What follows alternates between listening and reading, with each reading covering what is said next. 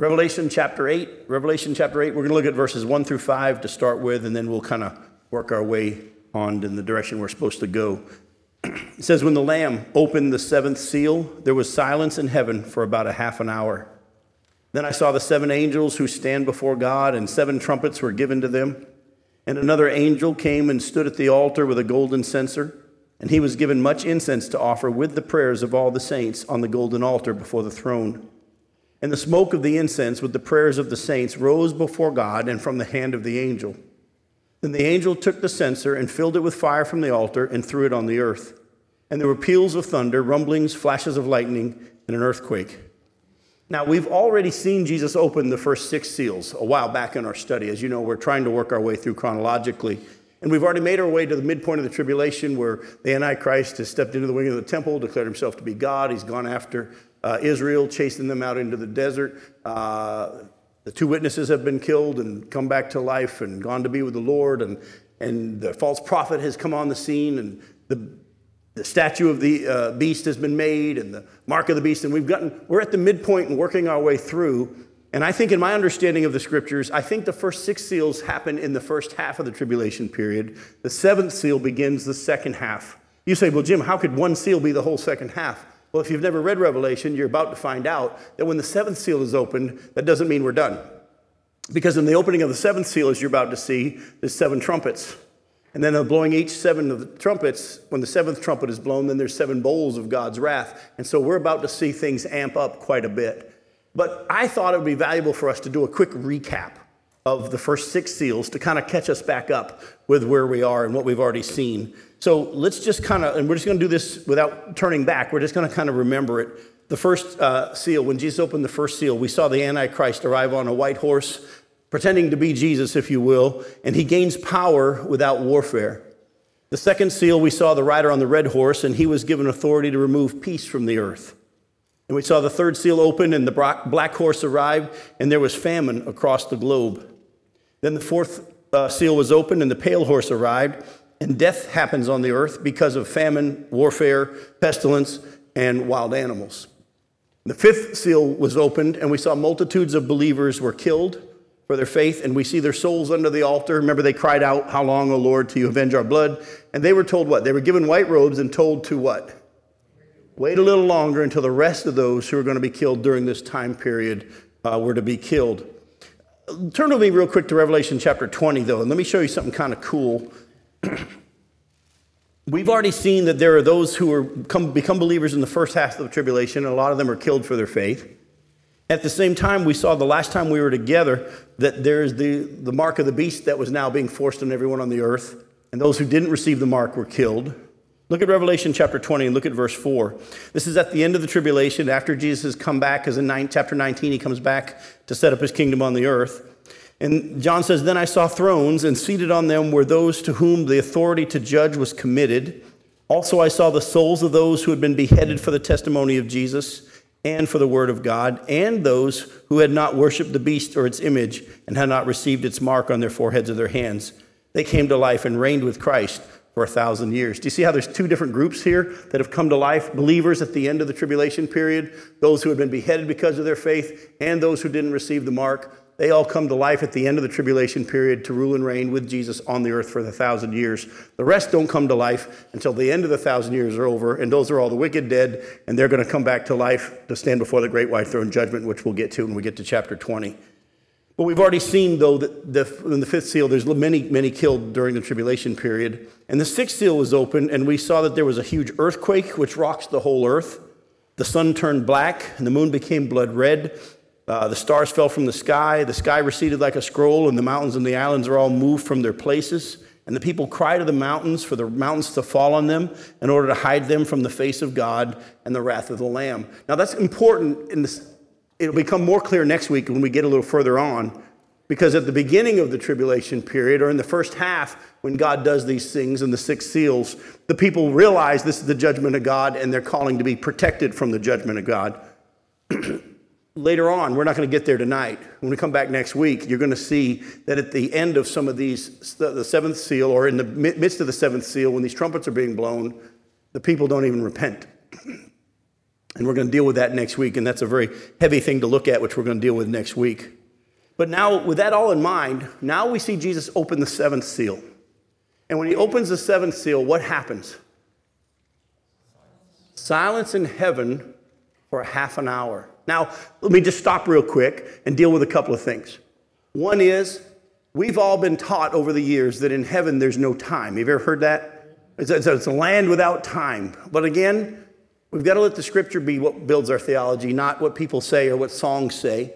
Actually, the Bible says that in the new heaven and the new earth, there's going to be trees that produce their fruit every month.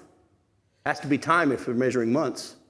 We know that day and night, even though there's no darkness, there's day and night in heaven. So there must be a measurement of time. Maybe it's not how we measure it now with a 24-hour time period, but there's a measurement of time.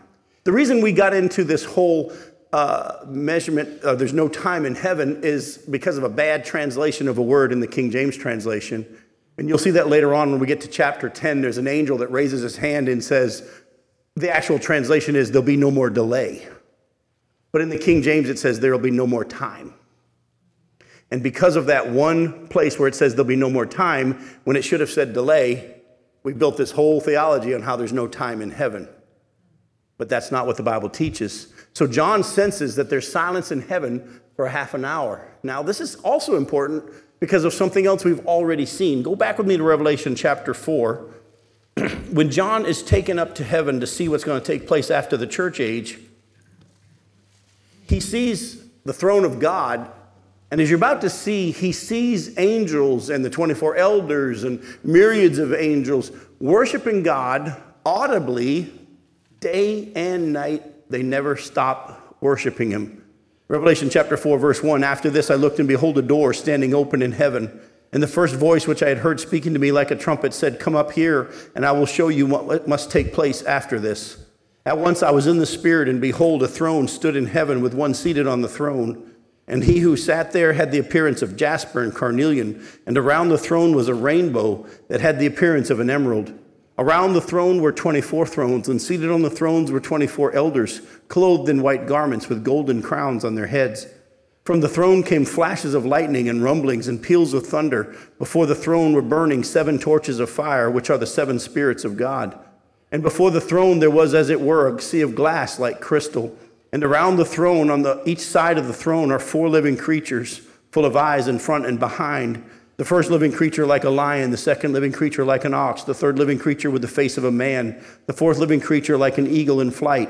And the four living creatures, each of them with 6 wings, are full of eyes all around within, and look closely. Day and night they never cease to say, holy, holy, holy is the Lord God Almighty, who was and is to come. And if you keep reading, you'll see that what the scripture says is that whenever they do that, then the 24 elders fall down and everybody else. So have already seen from John that in heaven, there is a continual worship of God. The incense that's on the altar continually coming up before him. We saw in the Old Testament that the law of God, when they built the tabernacle to parallel the throne room of God, that they were to have the altar of incense, and the priests were to continually make sure that the incense was burning before God, because there's a continual flow of worship to God all the time. But now, when Jesus opens the 7th seal, there's silence. All of a sudden, all of that worship stops. And there's silence in heaven for half an hour. Now, years ago, when I was pastor at the last church I was at, there was a lady in that church named Betty. And she loved to talk. My nickname for her was the mouth of the South. I mean, it's just, you ever one of those people that just love to talk? This was Betty. And I used to always joke with her that this was my proof text that she wasn't going to heaven. Because if Betty was ever in heaven, there's no way there could be silence in heaven for a half an hour. But I want to do something tonight. Let's just be silent. And I'll bring it to a close. Let's just let real silence go on in this room.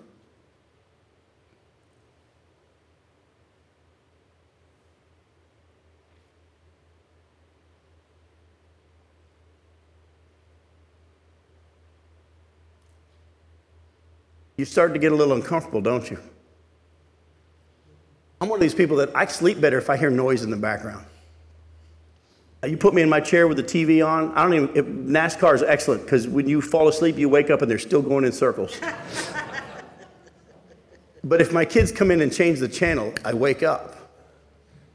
But if it just, we love to have the noise. We love to have things going on. Whenever they have a moment of silence, there's an awkwardness to it sometimes. And this should give us a picture of how serious what's about to happen is. That all of a sudden, when Jesus opens the seventh seal, it's almost like everybody in heaven knows what's about to happen. They're not like, hey, what are you doing now? They know. And when they know, silence. For like a half an hour. I'm not sure we could do it. I think it would be really hard for us to do a silence just for a half an hour.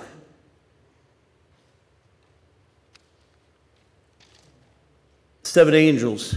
We need to take a look real closely now at what happens as well. There's 7 angels who stand before God are given 7 trumpets. And they're each going to blow their trumpets in just a bit. But before they blow their trumpets, another angel comes to the altar before God with a golden censer. He's given much incense to offer on the altar along with the prayers of the saints already in the altar. Go back to Revelation 5. Let me remind you of something we've already seen. Revelation chapter 5, verses 8 through 14.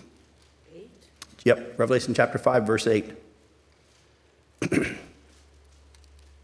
It says, and when he, meaning Jesus, had taken the scroll, the 4 living creatures and the 24 elders fell down before the Lamb, each holding a harp and golden bowls full of incense, which are what? The prayers of the saints. And they sang a new song, saying, worthy are you to take the scroll and to open its seals, for you were slain, and by your blood you ransomed people for God from every tribe and language and people and nation, and you have made them a kingdom and priests to our God, and they shall reign on the earth. Then I looked and I heard around the throne and the living creatures and the elders and the voice of many angels, numbering myriads of myriads and thousands of thousands, saying with a loud voice, worthy is the Lamb who was slain to receive power and wealth and wisdom and might and honor and glory and blessing. And I heard every creature in heaven and on the earth and under the earth and in the sea and all that is in them saying, to him who sits on the throne and to the Lamb be blessing and honor and glory and might forever and ever. And the 4 living creatures said amen, and the elders fell down and worshiped. We see that at this altar of incense that's continually burning before God is mixed with the prayers of the saints. And I want to, before we really get into the trumpets being blown here, I want to encourage you down a certain direction. What is the most important thing to God? What is the most important thing to God? His glory. His glory is the most important thing to God. If you'll even see that he tells the nation of Israel, I'm doing this for you, not because of you, but because of my glory. Because I made a promise and because it will make me look bad if I don't keep it. That's why when he wanted to wipe them all out in the wilderness, Moses said, this won't look good for you. And God said, you know me well. God is passionate about his glory. And what happens sometimes is I think we lose sight of the fact that what God requires of us is that we know him. Not that we do things for him or are used of him or accomplish great things for God. All the way back in the Old Testament, you'll see in 2 or 3 places, God says, well, the question's asked in Micah chapter 6, verses 6 through 8, what does God require? To do justice, to love mercy, and to what? To walk humbly with your God. Folks, I want to challenge you. Are you learning what it means just to get to know him? Not, Lord, what's my assignment? Lord, not what can you do for me? But God, I want to just know you. Jesus says in John 17 in his prayer to the Father right before the cross, he said, I gave them eternal life. And this is eternal life, that they may know you, the one true God. And so, folks, that's one of the things God's been really challenging me with at this point in my walk with him. And he's wanting me to challenge you all as well. Don't get focused on anything else except just knowing him and walking with him. And really, that happens through a continual lifestyle of what? Prayer. See, the Bible says to pray without ceasing. Well, how can I do that, Jim? I got a job. Well, you don't understand prayer if you think you have to stop your job to pray. Oh, is there value in finding that place that we call the prayer closet and getting alone with God at times? Yes, Jesus sometimes would get up early in the morning, but he didn't get up early every morning. Sometimes he would spend all night in prayer, but he didn't do that every night. There's a value in getting alone with God and spending time with him in that type of prayer. But if the Bible says that we're to pray without ceasing, the Bible is saying that we need to learn how to walk with him and communicate with him through our spirit continually. Folks, I hope you realize as I teach you the scriptures, that's what I'm doing. Oh, I've made some notes. I didn't write this much. Because I'm learning how to teach in the Spirit, being led of the Spirit. He'll show me some things, or he'll say, don't go there. I know you went there last night, but I want you to go here tonight, and these types of things. And we need to become people who don't focus so much on how much God can use us or what we can do for God, but that we would just know him. I promise you, if you begin to practice the presence of God and learn how to talk with him and learn to recognize when he leads in his speaking back to you, you will end up where you're supposed to end up. You will end up being used of God the way he wants to use you. And it no longer becomes, what do you want me to do? It just happens. Do you understand what I'm saying? Move away from achieving for God and just walking with God. Let me ask you a question. You remember the story of Mary and Martha? We know Martha was trying to do for God and Mary sat at his feet. Let me ask you a question. What do we have recorded that Mary did? She just sat at his feet. That doesn't mean Mary didn't do anything. But the disciples, when he had something for them to do, he would say, hey, go into the city and I want you to go make preparation for the Lord's Supper or the Passover at the time. There'll be things he has you to do. You'll know it when it happens. So I'm going to challenge you again. As this continual worship of God happens right now, and the prayers of the saints go before him continually, are your prayers there too? Just learn to just talk to him, rest in him, and you'll end up where you're supposed to be. We've turned it into just give me my marching orders, and I want to be pleasing to you, and I want to do what you want me to do, and I want to be used by you. That sounds so good, and he just says, I want you to walk with me. Remember when he sent his disciples out 2 by 2, and they came back and they said, even the demons respond to us. This is cool what we're doing for you. And he says, no, just rejoice that your name's written in the book. I was sharing, I preached a couple weeks ago at a church. And in between the 2 morning services, I was talking with this one man about a friend of mine who God miraculously saved. And he has this ministry now that he actually talks with people online. He's a very, very famous person all over the globe. And if I mentioned his name, you'd know who he was. And I was just sharing how late in life this man got saved and how we've become friends. I'm actually having lunch with him on Sunday, Becky and I, and he and his wife. And I was just bragging about the ministry this guy has now where because of his fame, he spends most of his time online communicating with people with chat rooms and sharing the gospel with them. And his first name is Jim, and it's not me. I'm not that famous. This guy's way more famous than I am. And when I was done telling this man at this break between the services about how all God's doing through this guy, he looked at me and he said, do you know why God saved Jim? And I'm like, why? He goes, it wasn't so that he could be used in this awesome ministry. He saved Jim because he loves him. And he said, don't get more focused on what God can do through Jim and lose sight of the fact that God loves Jim. And I went running to my friend Jim after that and said, let me tell you what this guy said. And that's what God wants me to challenge you with. Don't get sucked up into what you can do. What's my ministry? How can I be used? He saved you not so that he could use you. He saved you because he loves you. Just walk with him. If there's anything he wants you to do, it'll get done. He'll show you when it's time, if it's time.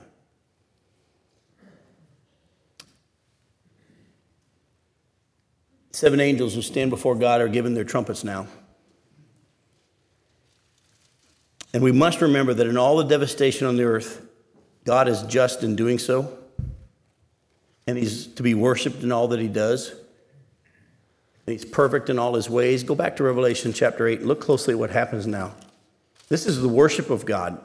Jesus opens the seventh seal. There's silence in heaven for about a half an hour. The sense of ominous of what's to happen. The angel comes and offers this incense with the prayers of the saints to God in worship. And then the angel comes and does what? Takes the golden censer. Look at verse 5. Takes the golden censer and does what? Fills it with fire from the altar and throws it on the earth.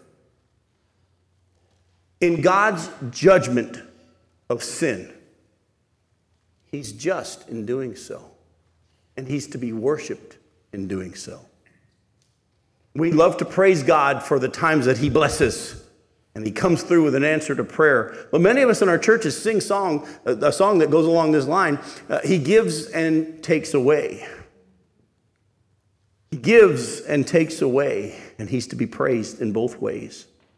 I want you to understand as we're about to read what's going to go on with the blowing of the 7 trumpets, and you're about to see there's some harsh stuff about to happen on the earth. God is just in doing so. He's right in doing so. I had a person come to me recently because you remember I taught that I think the Bible teaches that people that are in heaven can see what's going on. And people say, well, if they can see what's going on, how can heaven be good? And on top of that, what if there's loved ones that they know aren't going to get there? Don't you think that would make them sad? I actually believe the Bible shows us that when we see him, we'll know him as we are known. We'll see things as he does. And as you're about to see, and I'm going to show you from Scripture, I believe that if we are in heaven and we see that loved ones aren't going to make it, we'll see that he's just in punishing them. Because everything he does is right. And the Bible is very clear that he has given everyone opportunity and multiple opportunities. And if they choose to reject it, as much as in the flesh we would grieve, and I hope you still do, and I hope you pray for your family and your loved ones that don't know the Lord, and that you pray for God to put people in their path to show them the good news, and that by his grace they'll respond. Please understand that if they do go to hell, God is right in doing so. Let me show you what I mean. Go to Hebrews chapter 12.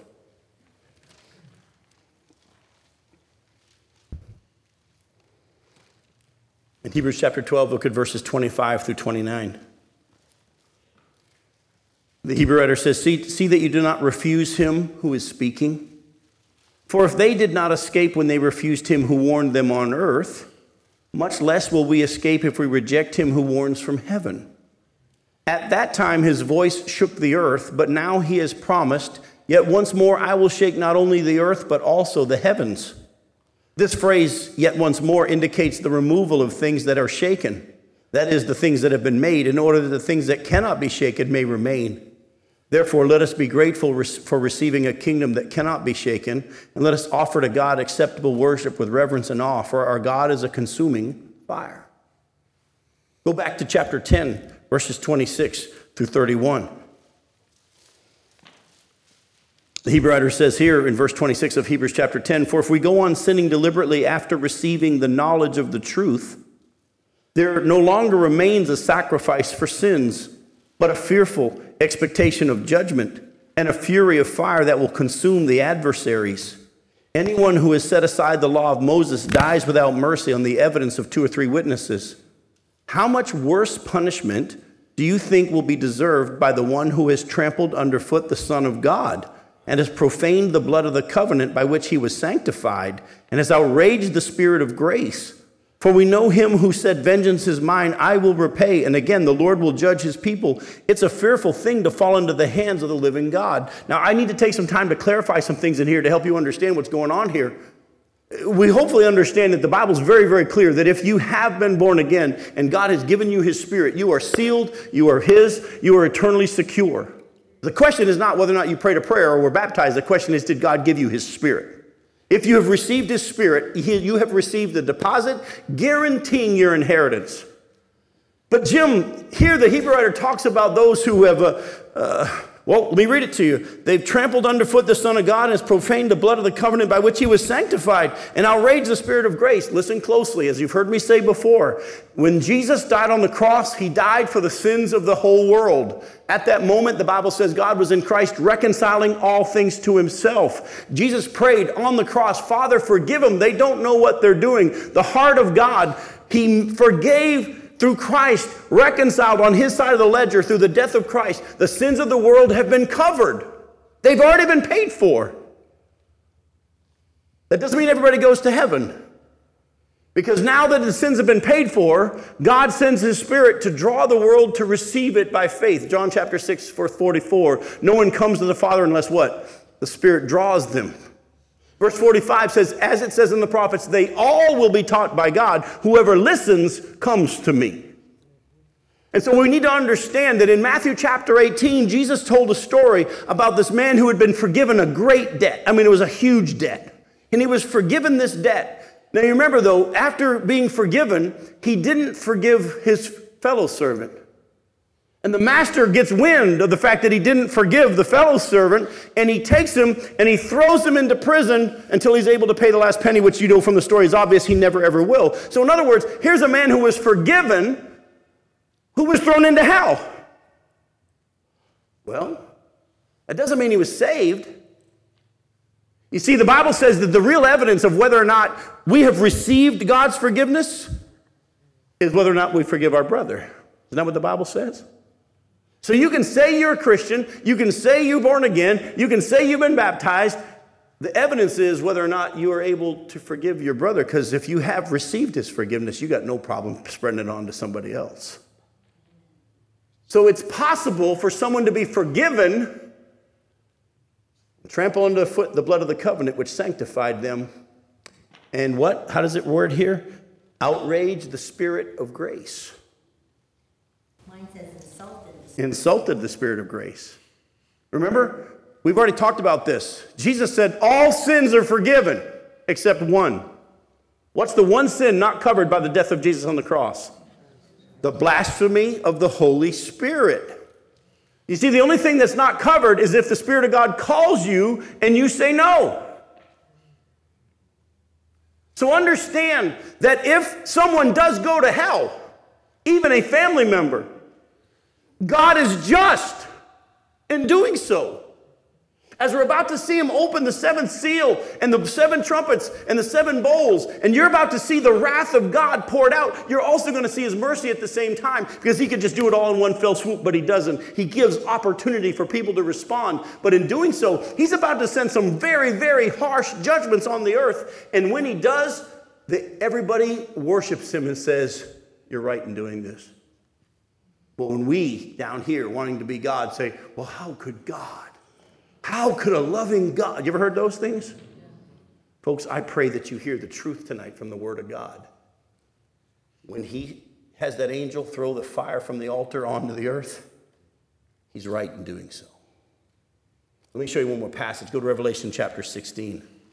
We'll get later to the bowls. This is in the bowls of God's wrath. But in chapter 16, look at verses 3 through 7 and look closely at who's saying what they say. In Revelation chapter 16, verse 3, the second angel poured out his bowl into the sea, and it became like blood of a corpse, and every living thing that died that was in the sea.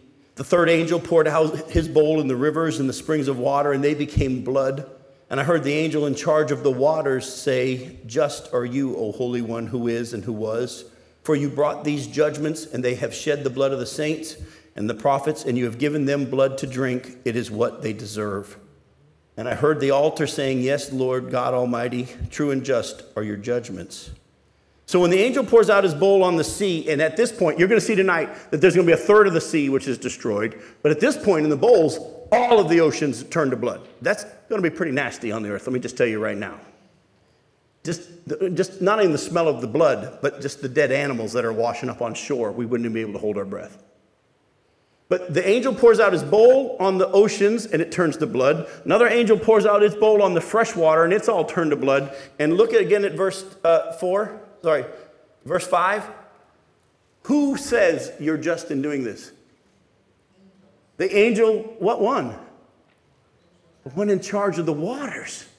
The one whose responsibility has been the oceans and the rivers is now seeing everything he's been working on destroyed. And he doesn't say, hey, that was mine. He says, you're right in doing so. You're right in doing so. So folks, it's time we really grow up into understanding a biblical way of looking at what is to come. God's still giving us opportunity to share the good news. He's not slow in keeping his promises. Some count slowness. He's not willing any to perish, but wanting all to come to repentance. But there is a judgment that is coming. And we have to understand that when it does come, he's right in doing so. Back in Genesis 15, Abraham has been promised a child, but he hasn't received it yet. And he says to God, where's this kid you promised? It looks like, since I'm not having any child, Eliezer of Damascus, my servant's going to be my heir. And God comes and says, no, your servant's not going to be your heir, but a son coming from your own body. And then God makes him this promise. He says, know for certain that your descendants are going to go into slavery for 400 years. And then they're going to come out with great wealth. And I'm going to bring them into the land that I promised. But listen to what he says. But the sin of the Amorites hasn't reached its full measure yet. In other words, when that 400 years of slavery comes to its end, I'm going to bring you out of Egypt and I'm going to bring you into that land. And what were the instructions to the nation of Israel when they went into the land? Kill everybody. Well, how could a loving God do? He'd given them at least 400 years that we know of to repent. But when it was time, he decides, I'm going to use you, nation of Israel, as my judgment on them. Don't let any of them live. We don't like that. But we're not God. He is. Let me ask you a question. I know you know the answer. I want to have it move from here and here to here as I ask you this. Does God do anything wrong? Is there anything that God does that's not perfect? Is there anything that God does that is not at the exact right time? Then as we're about to see all that happens from the opening of the seal that causes everybody in heaven to go, whoa. He's right in doing so when he does. And it's coming. It is coming. And if he brings judgment on those between now and then, he's right in doing so. He's right in doing so. Jim, wouldn't you say that 2 Corinthians 5:17, we're new creations in Christ? You just made a very poignant remark about us not liking it. We don't want anybody to go to hell and go through that either. That's right. Where our hearts should be. Our hearts exactly. And the Bible actually says that God has no joy in the death of the wicked. We should have an attitude that says we don't want that to happen, but we should not ever cross that line into thinking that God is unfair. He's been way more than fair. We look at the end of verse, back to Revelation chapter 8, look at the end of verse 5. When that fire was thrown to the earth, there were peals of thunder, rumblings, flashes of lightning, and an earthquake. Do you remember back when we read in chapter 4? That was what was happening from around the throne continually, the holiness of God. And those are all warning signs. I like to play golf. Whenever you hear the rumbling of the thunder, what are you supposed to do? And it's not hold your club in the air. You're supposed to find shelter. When this happens, there's rumblings, there's thunder, there's lightning, there's earthquake. God's trying to get their attention, and there's warning signs. Go to Revelation chapter 8, verses 6 through 13. Now the 7 angels who had the 7 trumpets prepared to blow them. And the first angel blew his trumpet, and there followed hail and fire mixed with blood, and these were thrown upon the earth. And a third of the earth was burned up, and a third of the trees were burned up, and all the green grass was burned up. The second angel blew his trumpet, and something like a great mountain burning with fire was thrown into the sea, and a third of the sea became blood. And a third of the living creatures in the sea died, and a third of the ships were destroyed. The third angel blew his trumpet, and a great star fell from heaven, blazing like a torch, and it fell on a third of the rivers and on the springs of water. The name of the star is Wormwood, and a third of the waters became wormwood.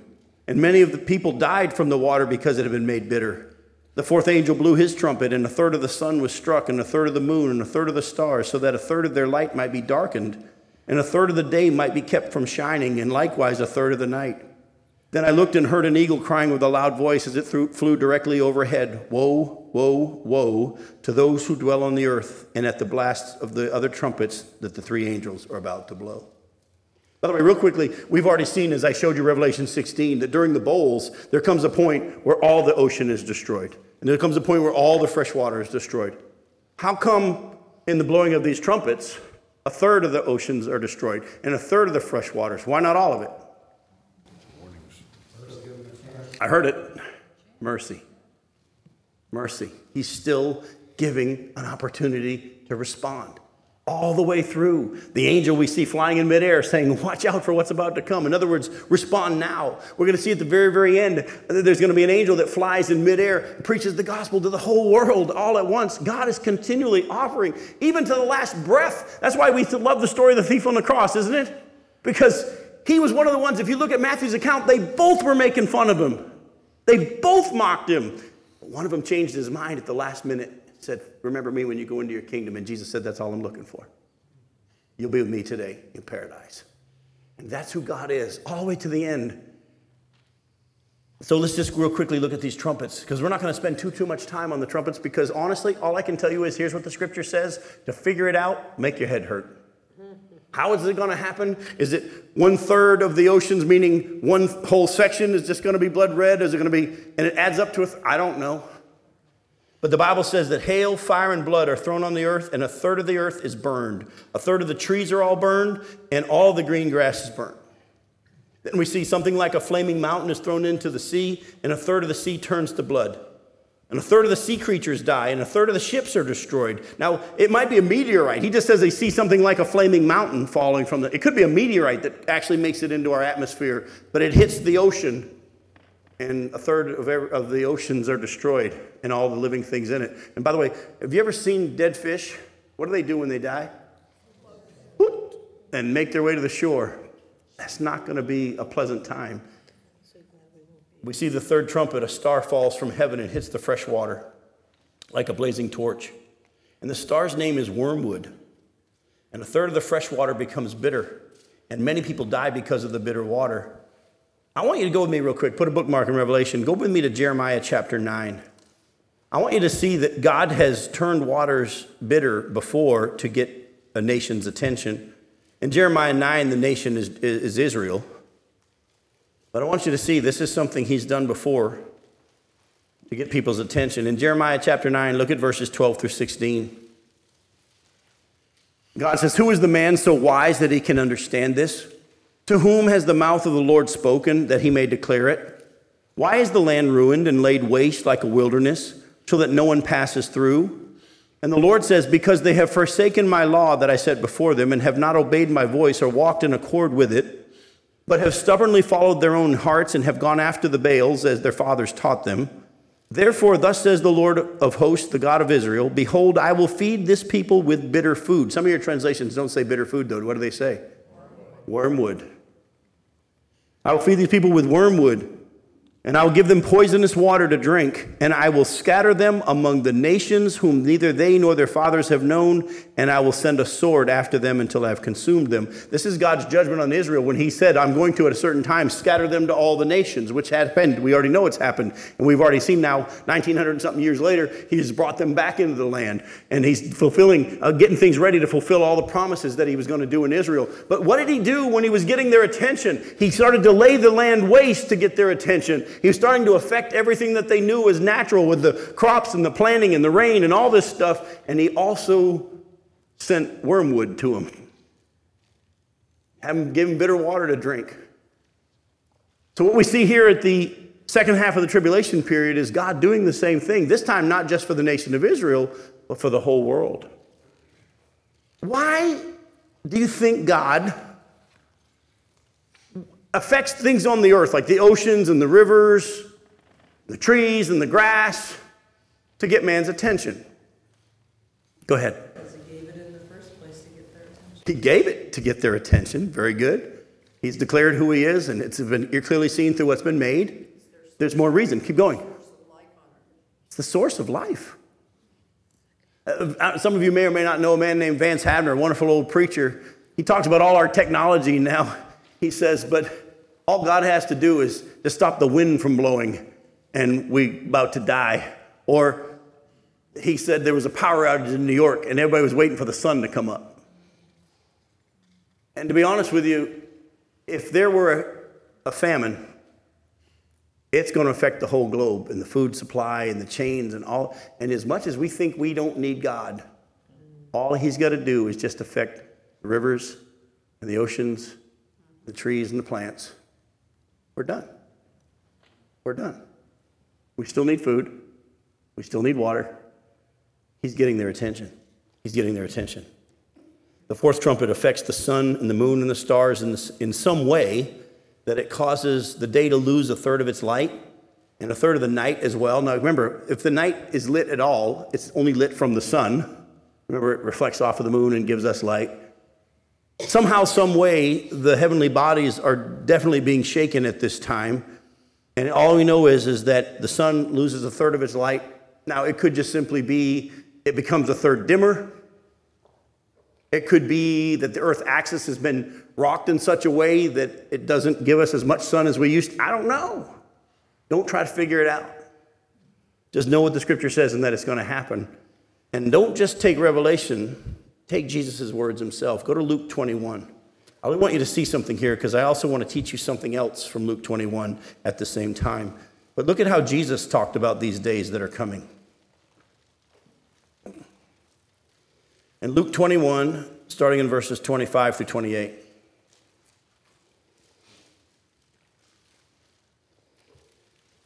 Jesus is speaking and he says, "And there will be signs in the sun and the moon and the stars, and on earth distress of nations in perplexity because of the roaring of the sea and the waves, people fainting with fear and with foreboding of what is coming on the world, for the powers of the heavens will be shaken." Can we read about that in Hebrews as well? "And then they will see the Son of Man coming in a cloud with power and great glory. Now when these things begin to take place, straighten up and raise your heads because your redemption is drawing near." Now, we have for years tried to read this passage and have it apply to the church. You ever heard preachers talk about, when you see these things, lift up your head, your redemption draws near? Jesus wasn't talking to the church, folks. If you've been following along, he's talking about what's going to be taking place during the tribulation period. Oh, yeah, we've had lots of earthquakes increasing and different things like that. And yeah, there have been some tsunamis that make people freak out. But this isn't what he's talking about. What he's talking about is what's going to happen during the tribulation period and all the things that we've been seeing here. And remember, Jesus was sent to who? To the Jew. Then to the Gentile, but that's after his death. You remember when he was on the earth, he said, "I was sent to the lost sheep of Israel." It's right at the time of his death that all of a sudden a group of Greeks want to see Jesus, and they come and tell Philip, and Philip gets Andrew, and they say, "Jesus, a group of Greeks want to see you." And all he says is, "It's time for me to die." Why? Because he recognized his father was moving his drawing from the nation of Israel to the Gentiles now. Before it was a Gentile here and a Gentile there. Now the Gentiles as a whole are starting to want to respond. And so he sees his father moving to the Gentiles. He says, "It's time for me to die." Then the Bible shows us that Paul said that God had given him this ministry as an ambassador to the Gentiles to proclaim some of these mysteries that hadn't been revealed in previous generations, but now are being revealed through his prophets. That in saving the Gentiles, which the Bible said he was always going to do at some time, but they were made equal with Israel and joint heirs, and the promises and the Spirit being within us and all that stuff that he's going to do for them in the very last days are ours now to make them jealous. Jesus, though, wasn't speaking to the church. If you read Matthew 24 and try to read the church into it, it's going to mess you up.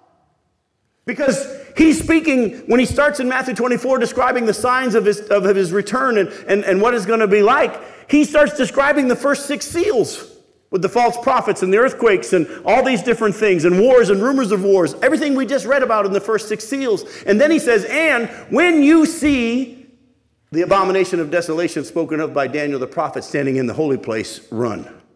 Who was he talking to? Was he talking to the church? No, he's talking to the nation of Israel. And then he says something that should help us understand he's not talking to us. He says, "Pray that your flight doesn't happen on a Sabbath." He wouldn't write that to the church. We're not bound by any Sabbath laws. Colossians chapter 2, verse 16 says that very, very clearly. He also says, "Pray that your flight doesn't happen in the wintertime." Well, folks, if he's speaking to the church, he just told the church to pray against each other. Because the church is all over the globe. And right now we got winter. And Australia's got summer. And when we have summer, Australia's got winter. So is he telling the church, pray that he'll come when it's winter for our brothers? He ain't talking to the church. Here's where we got into this mess. For the first almost 2,000 years of the church age, there was no Israel in the land. They had been scattered to all the nations like God said he would because of the rejection. But all along the prophecy kept talking about in the end Israel, Israel, Israel. And so for the first 2,000 years of the church age, your Bible teachers and your preachers, I might have been one of them, would look at it and think, well, Israel must mean something else. And you can take a couple of passages that Paul talks about in Romans about how not all who are of Abraham are of Israel. And even the children of faith are a part of Abraham. And they built this doctrine about the fact that the church is now fulfilling the promises for Israel. And they started to believe in amillennial doctrine where there was no 1,000-year reign of Christ, where he doesn't literally come back to the earth, but there comes a time when we just go to be with him. And they try to make the rapture at the same time as the second coming, which that doesn't even work. And we started reading. How many of you ever heard the preacher talk about the parable of the sheep and goats and have him preach it to you about how you're to give someone a glass of water and visit them in prison? And if you've done it to the least of these brothers of mine.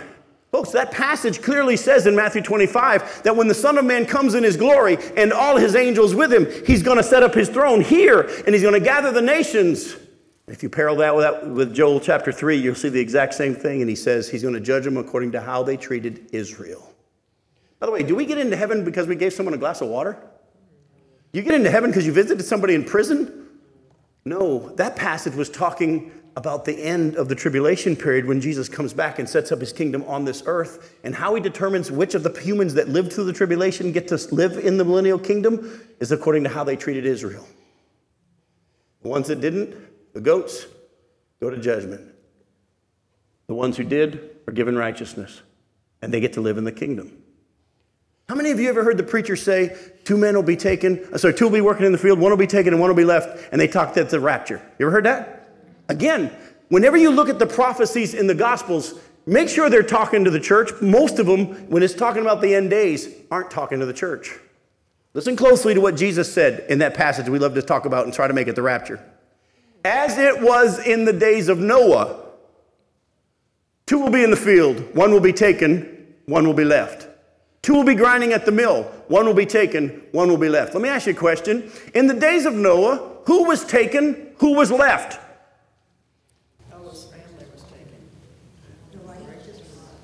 Were the righteous taken or the righteous left? The righteous were left. Who was taken? The wicked. Actually, if you do a study of that Greek word, they will be taken, it actually means taken for judgment. I'm going to show you later on in our study, we're going to break all this stuff down in much more detail in time to come. I'm going to show you that actually the Bible teaches that there's going to be a harvest at the end, a harvest of the wicked and a harvest of the righteous. And so what you need to understand is when Jesus says, when you see all these things looked up, your redemption draws nigh, he's talking to Israel.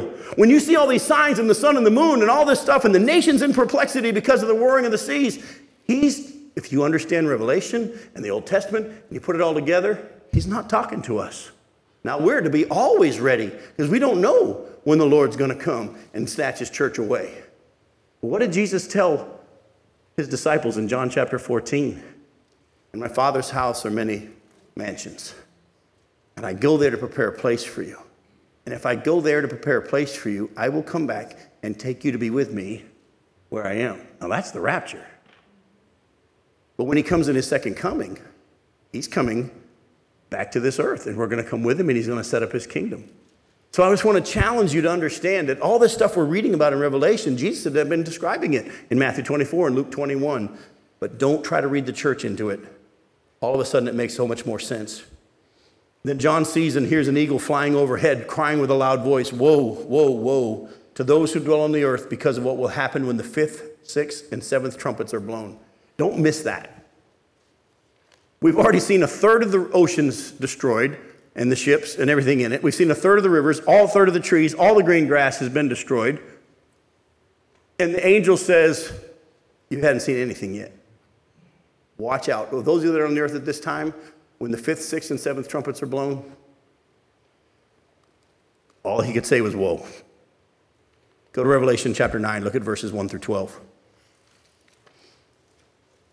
And the fifth angel blew his trumpet, and I saw a star fallen from heaven to the earth, and he was given the key to the shaft of the bottomless pit. And he opened the shaft of the bottomless pit, and from the shaft rose smoke like the smoke of a great furnace. And the sun and the air were darkened with the smoke from the shaft. Then from the smoke came locusts on the earth, and they were given power like the power of scorpions of the earth. And they were told not to harm the grass of the earth or any green plant or any tree, but only those who do not have the seal of God on their foreheads. They were allowed to torment them for 5 months, but not to kill them. And their torment was like the torment of a scorpion when it stings someone. And in those days, people will seek death, and will not find it.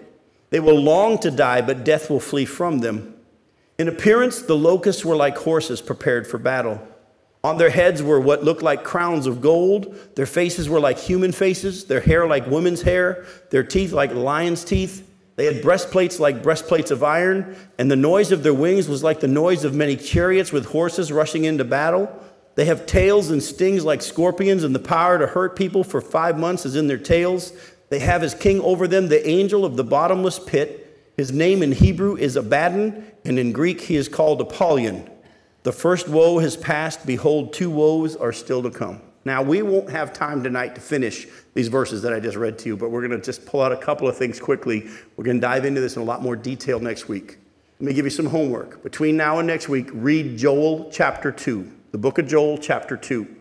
Because if you understand Joel chapter 2, what we just read about and are about to read about in the rest of chapter 9 is going to make a whole lot more sense. But let me just say this much to you. What you see here is demons being released on the earth to torture humans on the earth at that time. For years, when I didn't really understand how to study Scripture, and I was taught like I was to just try to look for the symbolism, I tried to figure out, well, is this like an Apache helicopter because of the fire coming from its tail or the sting in its tail and all this kind of stuff? And then the more I looked at it, the more I let the Scripture speak, I came to realize, where are these things coming from according to this passage? From the bottomless pit. So in order to really understand this, we need to know a little bit more about this bottomless pit. In other places also, as you're about to see, it's called the abyss.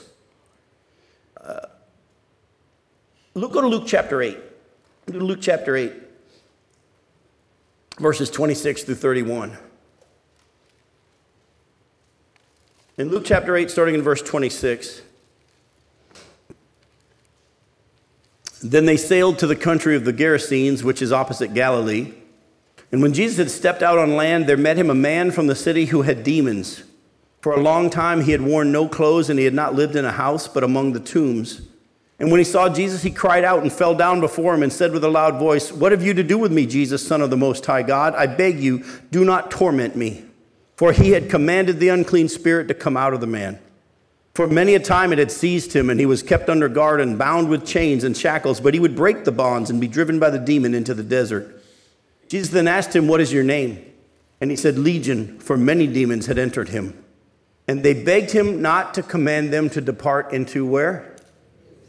The abyss.